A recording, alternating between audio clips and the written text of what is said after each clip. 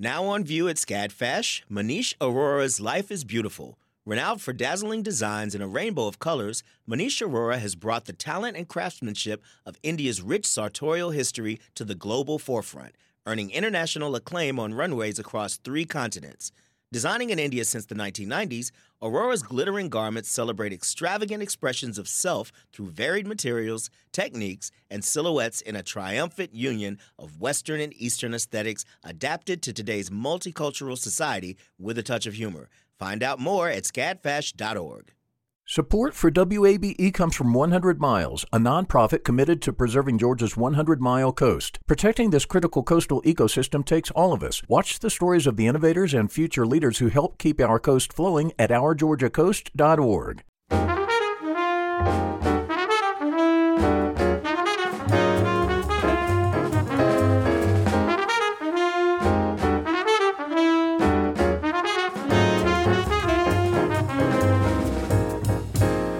WABE in Atlanta, this is City Lights. I'm Kim Drobes, in for Lois Reitzes. Thank you for listening. Coming up, City Lights producer Summer Evans gets details on this year's SheATL Summer Theater Festival. And then later, we'll find out if we still believe in magic with Atlanta Magic Theater's Peter Morrison. But first, Atlanta-based comedian Catherine Blanford likes to say she's the golden retriever of comedy. Full of energy, warmth, and self-deprecating humor, she's open for comics like Jeff Foxworthy, David Spade, and most recently, Demetri Martin. Earlier this month, she made her television debut on The Tonight Show with Jimmy Fallon in support of her new comedy album, Salt Daddy. When the comedian recently joined City Lights host Lois Reitzes, she began by explaining her unusual path into comedy. I didn't grow up a huge comedy fan. My parents weren't gathered around the TV to watch Saturday Night Live or anything. I randomly was in a sorority in the University of South Carolina, just doing the typical Southern girl thing, and every sorority had to intern a girl into this kind of pageant contest. And I didn't have any typical talents. I couldn't dance, I couldn't sing or anything. So I decided to do a monologue as Chelsea Handler, because at the time she had her show Chelsea Lately out there. And I ended up roasting a lot of the fraternity guys there, and I won. And I was like, well, what was that? Was that comedy? Ever since that, and it was in the back of my head that I was like, I wanted to try that again. So I had moved to Atlanta. I took a class at the Improv it was in Buckhead. After I took the class, it closed down 6 months later. I don't know if that was my fault or not. And then I just got the bug after, and I was hooked, and I've been doing it for 8 years now. So how did you find your voice, or as they say in comedy, your shtick? Yeah, I figured out the things that I found so fun to talk about on stage was myself. And I just realized I'm not necessarily a political comic or a one-liner comic. I just started telling stories about my life and my situations, and kind of turned honest confessions into a bit, and realized that was what I was good at. So really, I mean, as long as I keep being like, I keep calling every other part of my life besides doing comedy as just field work. I go out there, I have experiences, I jot them down, and I bring them back to the stage and tell stories about them. Oh, how do you mine your Southern background in your stand-up? So I talk a lot about my family and growing up. I have a bit that kind of caught on the internet about how I did find out my parents are cousins, and how the trouble I had with it is that I wish I would have known younger. You know, I would have something cool to say back in the day. But yeah, I love talking about my Southern upbringing, and I've lived in, I'm pretty sure, every other state in the Southeast. And it's fun now because I'm going on the road a lot more, and I'm going up to New York and LA and the Midwest states. And I've always lived in the Southeast, and I've always figured that this is the normal way of life. And I go up there and I tell stories, and it just blows people away. And it's fun to realize that there's a ton of people who have totally different walks of life. And so I've realized I want to do more of that, is to highlight my Southern background. So you're providing an important education, a geographical education, if you will, or at least something about the behavior of those of us who live down here. Is there an example you can give us of a difference in audience reaction from a Southern gathering to a Northern audience, a joke you've told or a line you've delivered that has landed differently? Oh, yeah. I mean, I'll tell you, even right here in Atlanta, doing a joke, say in Midtown, ITP, versus doing a joke out in Lawrenceville or OTP can land totally differently. Like the joke I was talking about, my parents being cousins, down here in the South, I do it and it's an immediate pop. It gets a big laugh because everybody has somewhat of an experience with that, or they know somebody who does. And it's just kind of a common situation that small towns, there's not a lot of people to choose from. You might have a connection down the family tree. I'll do that up north or somewhere, and it's more of a gasp than a laugh because they couldn't possibly fathom it. And it's like, look, we're all right. We got all our fingers and toes. Hey, next time you get one of those up north, you can mention that Eleanor and Franklin D. Roosevelt were cousins. So there. Oh, I'm adding that to my bit tonight. How did your dad react when he heard that cousin joke? He kind of did the same thing where he was like, he started going down our family tree and telling me about various other cousins who ended up marrying other cousins, and how I had cousins who dated in high school till they figured out they were related down the line. So to him, it was like, oh, you think that's cool? Well, let me pull out my notebook. And he liked to double down. I love it. Mm-hmm. I read a description of your persona as, I'm quoting, a human golden retriever presence. Now, as an adoring, longtime human mother of a golden retriever, I think that's a tremendous attribute. But the line on this, or at least the translation, I think, was supposed to be that you write self-deprecating jokes. Would you talk about that aspect of your comedy? Yeah, I mean, I love to not take myself too seriously. I love to poke fun at myself and situations I get in.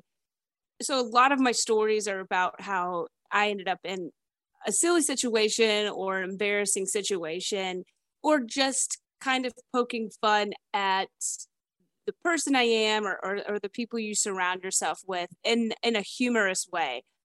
It's not in a way to put myself down, but in a way to just not take yourself as seriously. But I am, what I say is a human golden retriever, as I always do it. And I have a very upbeat, silly persona on stage. When I was doing Fallon the night before, we got to run it at the Comedy Cellar, and I was working with the booker of Fallon. He, worked with stand-up comics for years before we went up for a set. He was like, play it really big, this will be for a club, but play it like you're doing it for TV. And I went up there and I did it big, and I got off stage and he was like, okay, maybe not that big. And I laughed. I was like, he's used to New York comics, people who are a little tired. They've maybe grown a bit bitter. And I'm up there in my little Southern eagerness, wagging my tail at every moment. And I think I was his first comic he ever told me to play it down. Oh, all the more endearing. Just as golden retrievers live for love. Exactly. They're here for it and to provide it as well. So you have a podcast with one of your friends, another wonderful comic, Lace Larrabee.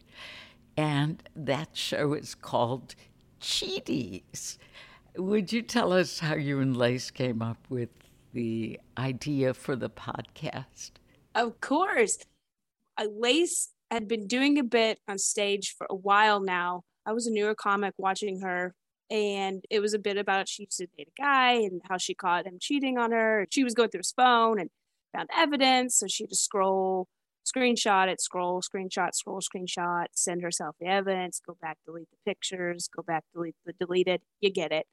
I was dating a guy at the time, I was a little bored, so I decided to go through his phone, a favorite pastime of mine, and found some evidence. And the next day I called her. I was like, I pulled a Lace Larrabee. I screenshotted. And we were cracking up, and we realized a lot of people have gone through similar situations and have come out the other side. Although it was a hard situation, they've come out the other side better for it and stronger. And so we were like, let's start a podcast. So it's called Cheaties, and we interview people with their experience of infidelity. I mean, it ranges from people who have high school experiences to well further in their life. And some of them are just hilarious stories. Some of them are much deeper. They range, cheater or cheatee. But we find the humor in it. And then at the end of the episode, we come out the other side and we talk about what we learned from it and how we're better. And it's blown my expectations of what I even thought the podcast could be. But it's been, it's helped me grow as a person. And it's a cool way to find something that everybody can relate to and figure out that even in hard times, you come out stronger and better. Very therapeutic. Yeah. Very therapeutic, Catherine. Who have been some of your guests? We have a range. So we've interviewed anybody from another Atlanta comedian who has since gone on to do phenomenal things. Dulce Sloan. Oh, yes, yeah. You know her. Yeah, she's great. We have a relationship expert, Jared Freed, on as well. We have up and coming comics who have come on who have stories that were so wild. They ended up sending us news articles, linking us to the story afterwards. We've had another Atlanta native who's moved on again to New York and since started her own relationship podcast. We'll call it that for right now. We'll just call it a relationship podcast. It gets a little bit more raunchy than that, but her name is Ashley Hasseltine with Girls Gotta Eat podcast. So we have big names, and then we just have people who call us and want to stay anonymous and tell us their stories of dating a man who has 3 other families and somewhere in Kentucky. Oh my. I interviewed Demetri Martin in July ahead of his Variety Playhouse show, in which you were the opener, an amazing opener at that. Would you tell us about your experience opening for his show? Oh, it was so fun, and it was so different than opening for any other major act, because he is so different than any other act. He's so uniquely him, and unlike me, who has a lot of energy and is eager for everyone to like her, he just, he's so straightforward, and his delivery is he's such a great writer that he doesn't need a lot of performance. So it was my first theater show where it wasn't a lot of theatrics. Like, I've never come on stage without bring up music and a God mic introducing you, but it was in such Demetri form. He was like, all right, you're just going to walk on and then you do your set and then you walk off and then we'll bring up Demetri. And everybody else has, walk up music and lights changing. And it was so perfectly Demetri, where you just walk in and you do you and you deliver. And he was so nice. You could tell he's such a scholar of the craft. He's not really yet there for the fame of it. He just loves the craft of stand-up. Wow. Did that laid-back attitude have an impact on you for future shows? Yeah, I think I realized no matter the size of the audience, as long as you're yourself and you're confident in being yourself, that's the thing people are going to relate to and they're going to ride with. They don't need the big show, and you just have to be confident in selling yourself. I think that's one of my favorite things about him and watching him. The name of your comedy album, Salt Daddy, comes from the name of the guy who took you and your friends on a yacht excursion in Fort Lauderdale, if you will. Catherine, would you tell us about that experience? It's one of my favorite stories. And Salt Daddy has never reached out to me, and I have put this man on Fallon all over my album. I really want to know if I've helped him in his charter sales. But yeah, we were on a bachelorette trip, and we found him on Craigslist, and he took us on a boat out into the ocean. And my favorite part about the bit is in the beginning, we were loving the attention we were getting from him. One of my favorite jokes is, he was pouring his drinks and playing his music, and we were doing what good little white girls are supposed to do. We were twerking to Tim McGraw. And we were feeling really cute. Salt Daddy was taking a lot of videos. And then the true story, and as soon as we got out to the ocean, this other boat pulled up, and it was full of these like very voluptuous, gorgeous women. And Salt Daddy got on their boat, and and it was the first time we realized that we might not be as hot as we thought we were. Oh, how humbling. Right. So his name is a bit of a play on Sugar Daddy. Did he make an offer? No, that was the best part. In the original joke, he gets on their boat, and I say, I go, the worst part about playing kidnap is when your captor's like, hey, actually, I got someone else. You're good to go. I had to do the joke on Fallon, and would you believe it? NBC said we couldn't say kidnap. So I had to switch the joke around. But yeah, after... Wait. You couldn't say kidnap? No, can't say kidnap. I couldn't even like skirt around the word. I couldn't even say, man, what did I try? I tried taken. I tried playing... Abduct? I tried abduction, pretend abduction, but they said skirt all the way around it. So I flipped the joke up, and I ended up just rewriting some callbacks to earlier bits on Fallon. And it ended up being, the thing I was most proud of is that I was able to rewrite a joke in a week and deliver it on national television, and it still hit really hard. Yeah. Wow. Such sensitivity. Oh, yeah. I guess that's important, that words still have such power. Although reading the news, you wouldn't think so. But Salt Daddy has been a huge success now. Mm-hmm.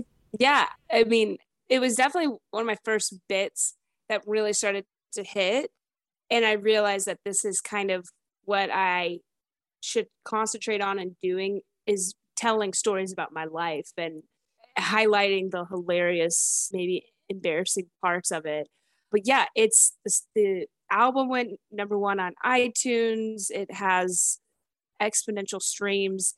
I never thought that I'd be promoting it on Jimmy Fallon. I never thought Salt Daddy would be coming out of his mouth. But yeah, it's really taken off. Atlanta-based comedian Catherine Blanford. Her new comedy album is Salt Daddy, and it's available now on Apple Music and Pandora. More information is on our website, wabe.org/citylights. In a moment, City Lights producer Summer Evans catches up with the creatives behind the SheATL Summer Theater Festival. Amplifying Atlanta, this is WABE.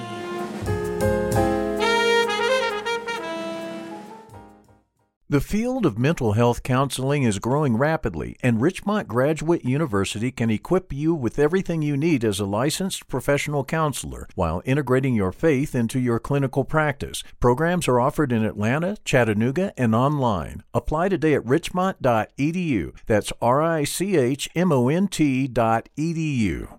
You love free, and at Ameris Bank, so do we. That's why we're proud to offer worry-free, hassle-free Ameris Bank free checking. Manage your money your way with convenient access to digital, mobile, and telephone banking, all with no monthly service fee or minimum balance requirements. At Ameris Bank, we're with you. For more information or to open an account, visit our local bankers in person or online at amerisbank.com/free checking. Other fees such as overdraft fees may apply. Ameris Bank, member FDIC, equal housing lender.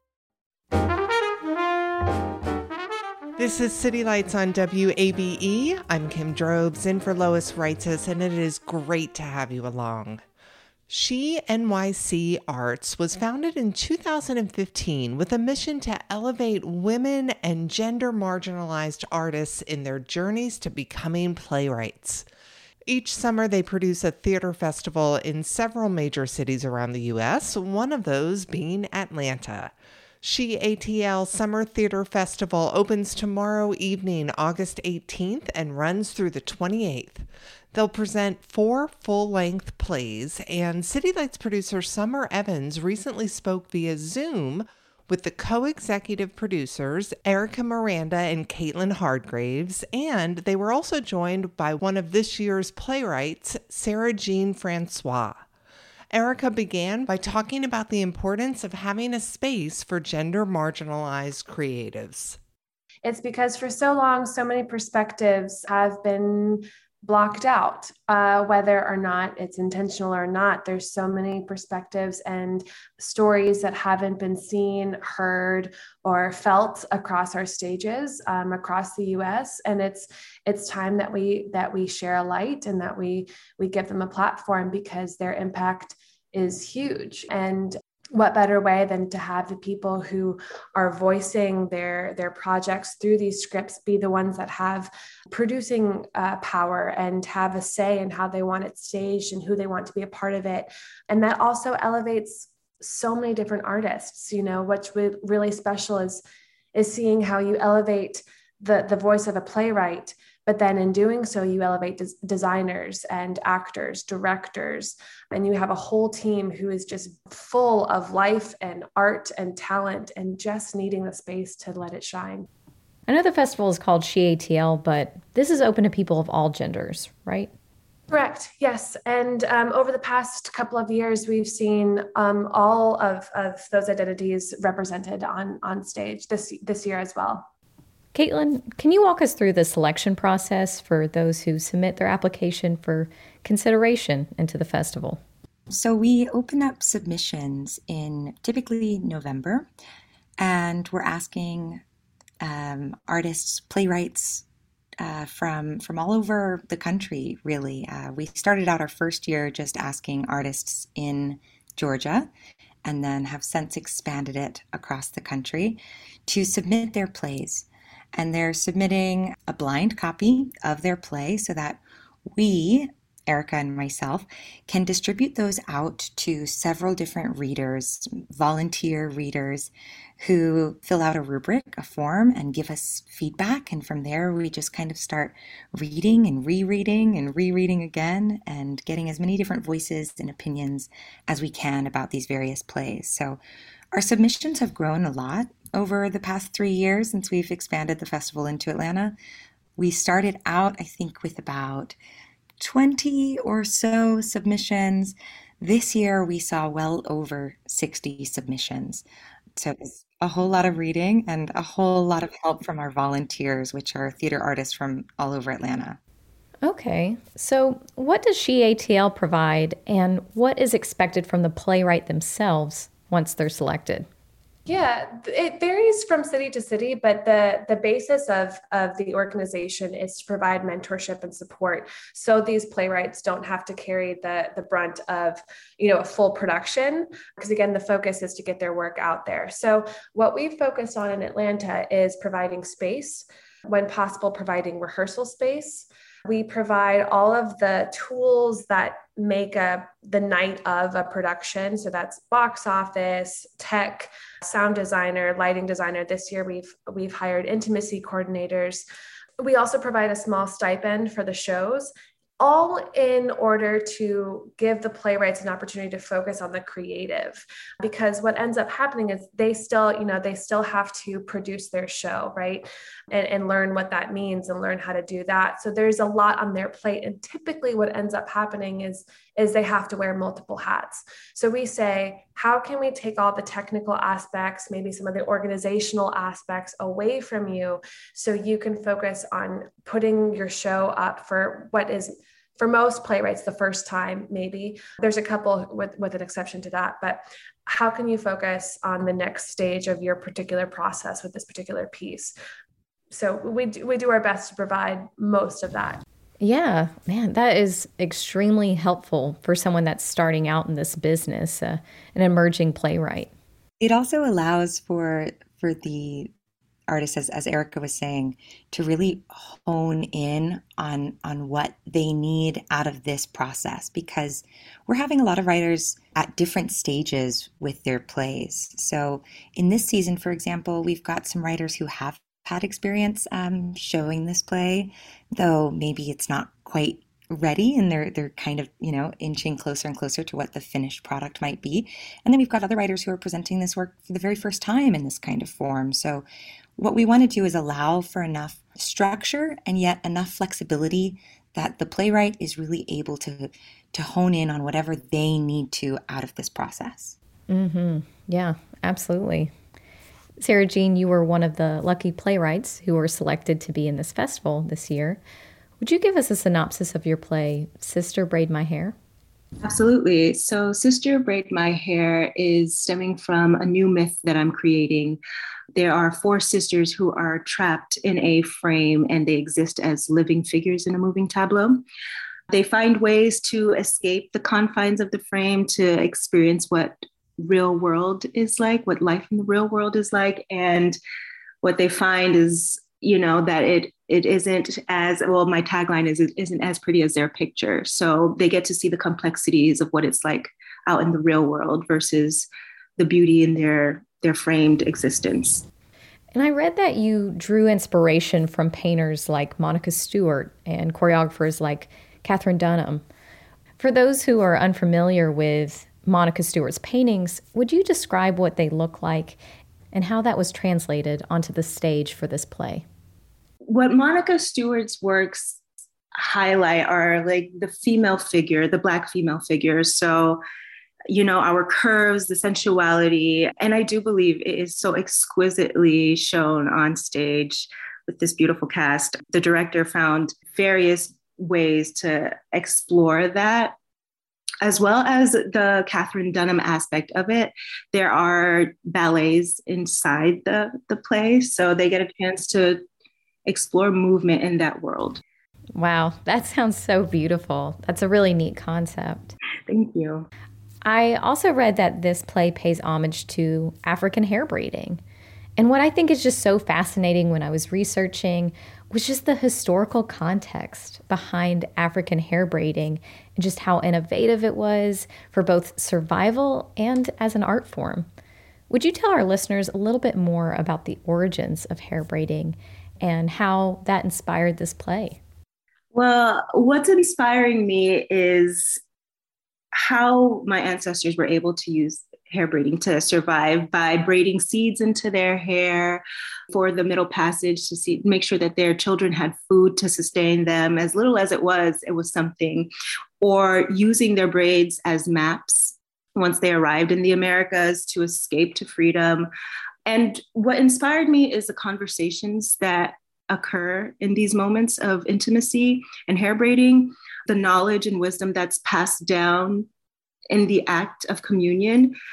It's really quite moving to see a Black woman's elevation in her culture as she becomes a braider or, the go-to coiffeuse. It's an incredible honor, and it's like you're a head elder in a sort of way. Wow, that's really fascinating. And I thought it was cool how it's like a communication tool, like you said. It created like a map on people's head to show them how to escape. I mean, wow, the innovation, the intellect is just amazing. It's beautiful. Erica or Caitlin, would you discuss the 3 other full-length plays that will be showcased at SheATL Fest? Of course. I want to say really quickly that I think all 4 of these shows have done a really beautiful job with using specific tactics with movement or language to really bring out some really special stories. But To Serve the Hive by Julia Byrne So Julia has given an exploration of climate change and political turmoil in this script by personifying a hive and what happens when there's no food for the hive and the bees have to figure out in a quite challenging way how to survive. We then have Walls by Sofia Palmero. So this is a really awesome exploration of relationships and boundaries and pushing each other into boundaries and out of boundaries by the walls that separate them. And then finally, we have Your Weirdo, Annie Best by Erin Shea Brady. And Annie Best is a writer living in Chicago, queer, polyamorous, recently estranged from family, and at a creative standstill. When one of Annie's partners convinces her to dive into the world of Nora Ephron's great romantic comedies, she begins to see her life through Ephron's lens. So Erin does a really good job of kind of breaking the mold and shedding a really positive light to those perspectives and relationships. Such a wide range you guys have offered at this year's festival. It's so fun. We're so grateful and happy with it. Yeah, each show is so individual and not just in their writing style, but in the way that they're being staged. So I think we're giving Atlanta audiences an opportunity to engage with something that maybe you're not going to find so easily at any other Atlanta theater. Sarah Jean, how has this experience working with SheATL given you a better picture into this business? I come from a world of chaos and confusion, wearing multiple hats, and that can be really overwhelming. For example, this last run of the show, I was in it, I wrote it, I was directing it, I had to make cue sheets. I had, a production manager, but we shared the load. So between the two of us, we put a show together and we put it up. That was for the Fringe. But this experience gives me a moment to sit back and see what the play is doing, how it's interacting with the actors and what it's doing to them with language and with movement. It's incredible to just have the bandwidth for that, just to be able to focus on what it's doing at this stage. I'm really happy with the way it's developing. It's a great system of support for early career artists. And I'm really grateful to have been a part of it. That's awesome. You get to finally enjoy the fruits of your labor. To a degree. I mean, I still have to do rewrites, but it's so revelatory to be able to just see what it's doing and to go from there. Yeah, absolutely. When you guys select these plays each year at the festival, how does diversity inclusion factor into the selection process? I would say it's very high up on our list. One of the main goals we have as a theater company is to reflect the community that we're in. And Atlanta is such a richly diverse city. So we would really be doing ourselves an incredible injustice if we didn't reflect that through the playwrights that we have. And in our submissions, we have a very diverse group of submissions. So we're really grateful that we're able to reflect that and that we're able to present the richness of all these different cultures. Just the first time that I read Sister Braid My Hair, I learned so much, as you both were talking about with African hair braiding and the traditions that come with it. When I read Erin Shea Brady's Your Weirdo, Annie Best, I learned so much about the polyamorous community. So I mean, each play offers a different voice, a different community, a different connection, and those communities are reflected here. So. Yeah, and I would just add that I think each year we're getting better and we're growing with how we approach that. And I think one of the main things that we've also learned is kind of matching that same diversity inclusion on our mentorship teams and on our production staff, so that there's someone on the other side of the stage of the actors who might be able to reflect their same experiences and provide support in that way. We didn't mention it before, but each team has a mentor assigned to them to kind of help them throughout the process in whatever way is best suited. And I think that we grow with more clarity on how to provide that support and to be conscious of those decisions with each year. SheATL co-executive producers Erica Miranda and Caitlin Hardgraves. They were joined by one of this year's playwrights, Sarah Jean Francois. She ATL Summer Theater Festival runs tomorrow evening through August 28th at the Schwartz Performing Arts Center on the Emory University campus. More information is on our website, wabe.org/citylights. Coming up, we'll dive into a world of illusion and wonder with magician Peter Morrison. Amplifying Atlanta, this is 90.1 WABE.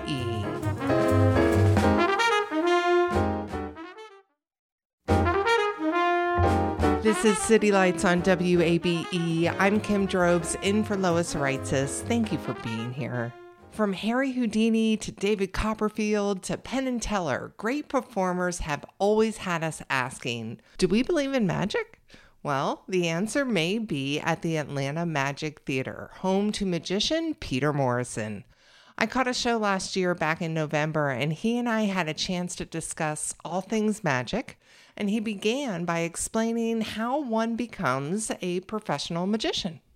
Well, we're just born magic. It's how it works. I like that answer. I wish it were so simple. I always make the analogy. So someone decides to start playing the guitar, and some people play the guitar and they play it once a week. And then there's others that play the guitar and they take lessons and then they play 5 hours a day. So magic is very similar to any other performing art that takes technical skill. I started at a very young age. I was doing shows when I was 10, 11, 12 years old. And then I did take a very long break. I stopped doing it for probably about, close to 15 years. And then I met my wife, and she worked at a church, and said, "Oh, didn't you used to, do this magic thing? Wouldn't it be fun for you to perform for these kids at this youth group?" And I said, that'd be great. So I brought a couple of things in, and it just was like a magic wand hit me. And I said, wow, I really love doing this. And that's what kind of re-sparked it. And from there, did you have a regular full-time job that you abandoned for magic, or did you just start tiptoeing back in? I like how you said that. I did. I was actually a corporate sales manager. So I worked for Automatic Data Processing, was a district manager of sales. But I went in pretty big time. I mean, I was literally, waking up extra early in the morning so I could practice before I went to work. And then with being in sales, I literally became known as kind of like the magic guy. So I would go around performing for all my clients. I'd perform in the office. And then I'd get off work and I'd rush home and I'd practice till midnight. I literally became completely immersed in rehearsing, practice, and performance. And that went on for, I'm going to guess it was probably about 3 or 4 years before I made a decision to literally just quit, and with no big prospects on the horizon, mind you. What was that like? Well, I have a friend of mine who had been on The Tonight Show multiple times. And, he said to me, he goes, "Look, I understand that you think that you'll make this smooth transition. You'll eventually feel that you're busy enough to make it a career." He goes, "But if you don't just do it, if you don't just go for it 100%, it will never happen." And I think that was sound advice. And I'd also say that, it's got to be an absolute passion to make that kind of a choice, because you're never going to want to put in the hard work. It is not an easy field. Anything in performing arts is not easy, as you probably can relate. And I just decided to do it. And I'm so glad I did it. And it took years to get back to that level of income. And then I've exceeded that now. But it took years. It was not a, 1 year, 2 year, 3, it was a decade, Right. Did you apprentice under anyone, or are you completely self-taught? Mostly self-taught. However, in the magic community, there are, associations like the Society of American Magicians, the International Brotherhood of Magicians, which was started by Harry Houdini. There are seminars, workshops, and I did them all. I mean, I was very, very involved, particularly during that decade of just kind of establishing my skill, looking for feedback and all that stuff. Wow. Well, it's paid off. You are incredible at what you do, and you're a great performer. You have a very natural way of connecting with your audience and making people feel at ease. And one of the things that I really enjoyed learning about your show when I went was you have a moment, let's call it pre-show, where you do some very up-close tricks with people as they start to arrive at the theater. Is there a different momentum that you have to take when you start performing for people when they are, within a hand's distance of you? Yeah, so it's a great question. The reason I have a pre-show, there's several reasons. When people come up, it's very, very conversational during that opening when I'm meeting people and performing the close-up magic at the table. It also is really one of my strengths. So two things, being able to connect with people, but also being very, very good at sleight of hand magic. And so people see this and they go, wow, okay, so I already like him. And oh my gosh, I cannot believe that he just did something inches away from me. So you set a tone where really now you already have won them over before you begin your main performance. And now, now there's 10, 15 feet between me and the audience. And so it's technically easier in many ways, but beyond anything else, it is a performance. And you could have all the coolest tricks in the world, but you really need to be able to have great storytelling and make it interesting and, engage the audience where they feel like they're part of a show versus just watching a show. Yeah. One of the hesitations that I hear from friends when they're like, I don't think I like magic. I think there's this inherent thing where people don't want to feel foolish. Correct. And a magician can make you feel like you don't know something that they know. Mm-hmm. I was so impressed. You told the story as though you had been the one that was fooled one day. Correct. And let me tell you about this other magician that I met in New York once and how he kind of pulled one over on me. And while you're doing so, you're actually performing this amazing trick. What a wonderful way to connect with people. I appreciate that. And you mentioned a really great point is that many people really think, and I understand why actually, that magician's job is to fool you and to make you look foolish. Look how smooth and slick I am while I pulled one over on you, and aren't you a dummy for not seeing how I did it, right? That is absolutely not what I do. I always say when I meet, I have a group of people say, this is our circle of fun. So I'm here just to show you a talent. I'm here to have fun with you. I'll have stories like that, as you mentioned, where, I'm not the only one. Yeah, unfortunately, there's a lot of magic out there where it really is, haha, look at me, look what I did to you. And I've never had that tactic. I just don't like it. I think it does make people, it reinforces what you said. It just makes them feel like, oh, okay, see, this is why I don't like magic, because I'm made to feel like an idiot. Right. Which is just so far from what I'm trying to do. I'm trying to unlock the inner child in people. That is exactly why I do what I do. That's really cool. Well, let's talk about some of the magic tricks that you perform. To start out, can miracles, you give miracles, Kim. Miracles. Sorry. Hallelujah. Miracles. What is the difference between magic and illusions? So magic and illusion are really synonymous. Now, there are different categories of magic. So you have grand illusion. That would be like David Copperfield. You have close-up magic, like I do in the pre-show. There's mentalism, where you're guessing or, in theory, you're playing the part of someone who can actually read minds, right? So many people think, of course, illusion, we know the word, it's not real. Then they hear the word magic and they go, ooh, magic, this is like real, and it's like, no, if you actually looked up the definition of magic, it's an actor playing the role of performing things that are impossible, right? It's an act. But think of illusion, I think more of like the billiard balls in the show or something like that, where it's more mystical looking, and captivating and just kind of a little more grand. That is one of the more old school parts of the performance. Definitely makes you feel like you could be in the 20s or 30s watching something. Can you describe the billiard balls? And also, how long did it take you to learn how to do that? A very long time.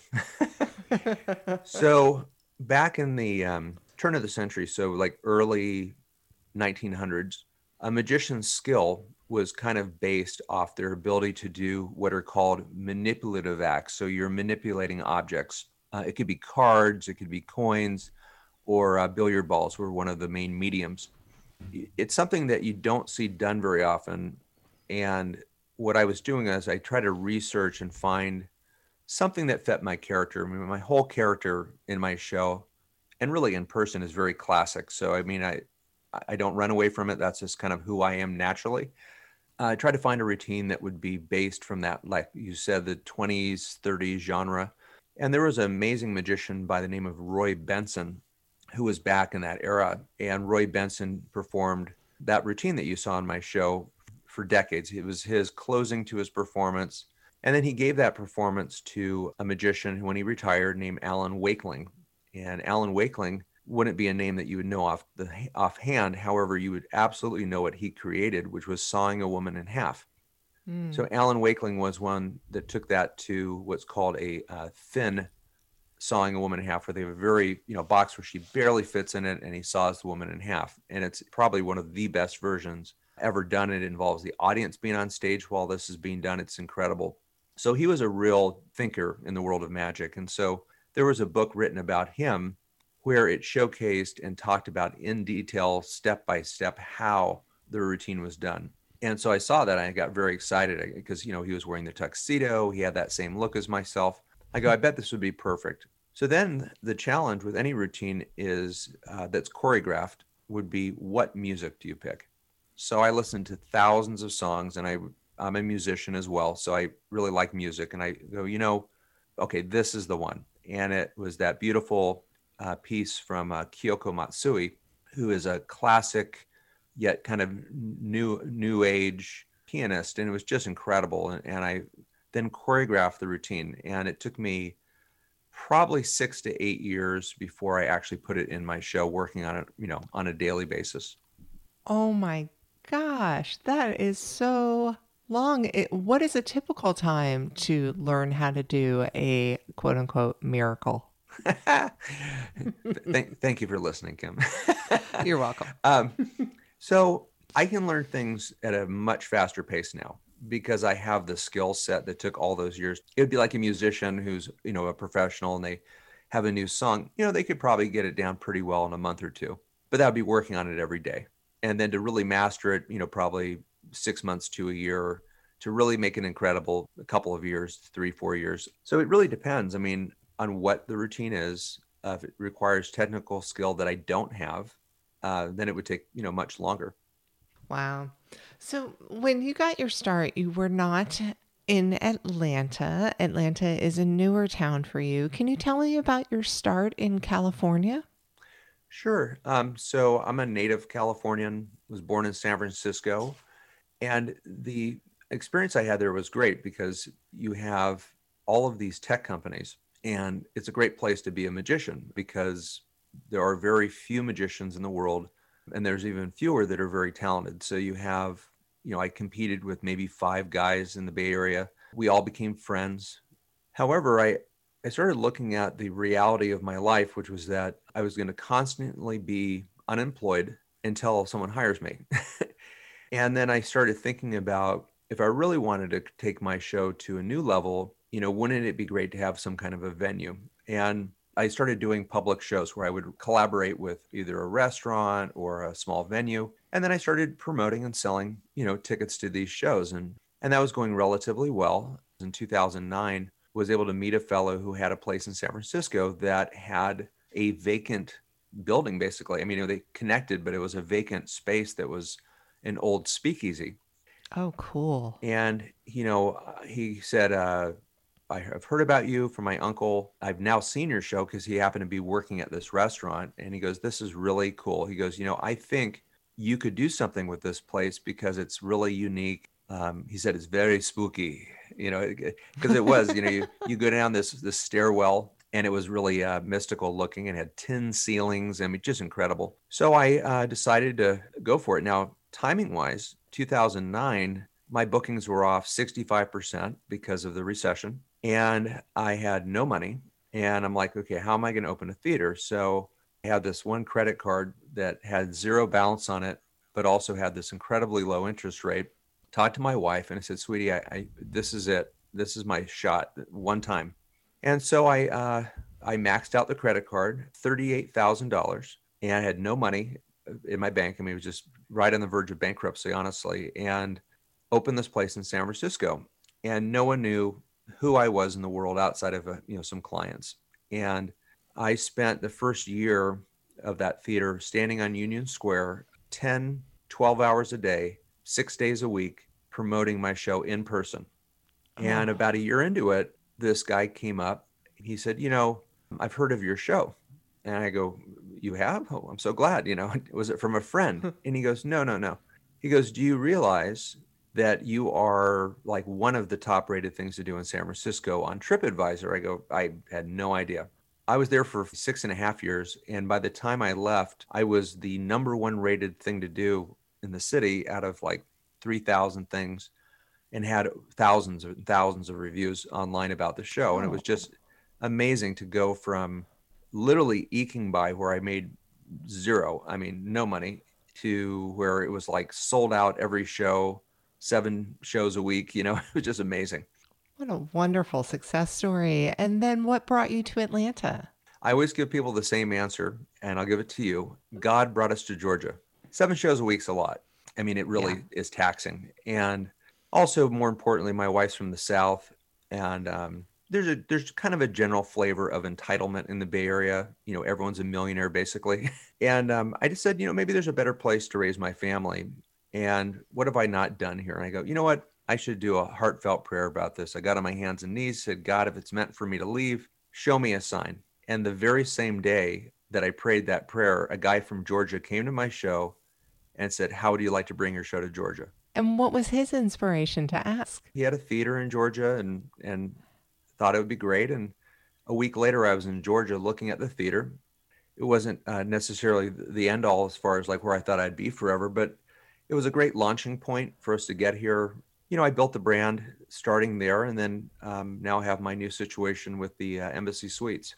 Well, let's talk about that setup a little bit. It's a very intimate room. Did you do the build out yourself? I've always done things the old-fashioned way. I've learned how to do them myself because, you can spend a lot of money, or you can learn how to do it yourself. I obviously designed the theater in San Francisco, which was really intricate. And so I learned all about, sound and lighting. And so what we did in the Embassy Suites was build a structure within the room. Atlanta Magic Theater's Peter Morrison. The theater is located in the Centennial Park Embassy Suites and shows are every Friday and Saturday night. More information is available on our website, wabe.org. You've been listening to City Lights on WABE, our daily exploration of art and culture. Tomorrow at 11 a.m., we'll hear about Art in the Paint, the organization that aims to beautify and revitalize decaying basketball courts. Plus, author Caitlin Monroe Howes shares the incredible real-life experience that inspired her new sci-fi novel, The Awoken. If you missed part of today's show, you could catch up on our website, wabe.org/citylights. There you'll find all of our recent stories, and you can listen to City Lights on your own schedule. City Lights host and executive producer is Lois Reitzes. Summer Evans is our producer, and our engineer is Shelley Canavy. I'm senior producer Kim Drobes, and we want you to connect with City Lights on social media. We are at WABE City Lights on both Facebook and Instagram, and you can follow Lois on Twitter at LOISREITZES. Thanks for listening to WABE Atlanta.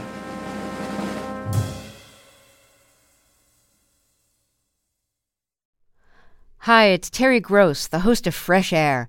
We bring you in-depth, long-form interviews with actors, directors, musicians, authors, journalists, and more. Listen to our Peabody Award-winning Fresh Air podcast from WHYY and NPR. Have you donated to WABE yet? I know you've heard us talking about why it's important, but it doesn't have to be this big decision. You can give at whatever amount fits your budget. It can be a spur-of-the-moment thing. You already get so much out of public radio, so just go for it.